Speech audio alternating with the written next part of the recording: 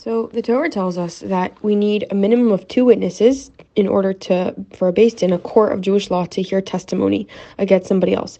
And it's based off a pasuk in the Torah from Devarim in 1915, where it says, "A single witness shall not stand up against any man for any wrongdoing." So you have to have 2.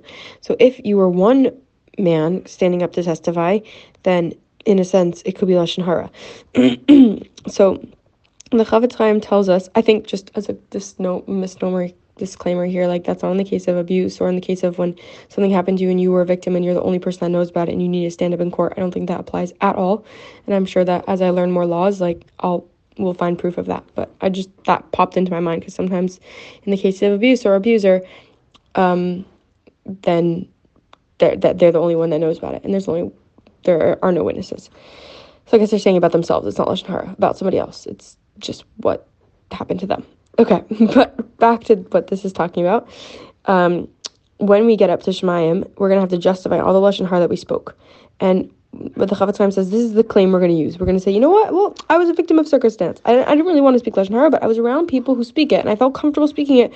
Society made me do it. This is just where people were today. Like, come on, nobody actually cares about the laws of lashon hara, and like everyone speaks it. And like, come on, no one's like going to be that nerd anymore who's like, no lashon hara. We're not like that type anymore.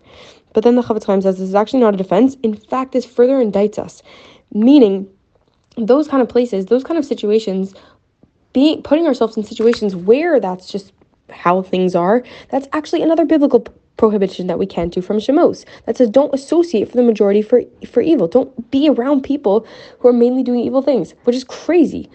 Like so many things I did not know. So many different like laws from the Torah that apply into lashon hara. And the Chavetz Chaim says this applies to all areas of our life, that we tend to gravitate to places that define where we are in life, where we live, where we pray, what kind of friends we have. And you think you're a victim to circumstances, but really in reality, you make that place. You choose that place for yourself. And the Chavetz Chaim is saying, like, make sure you're choosing well.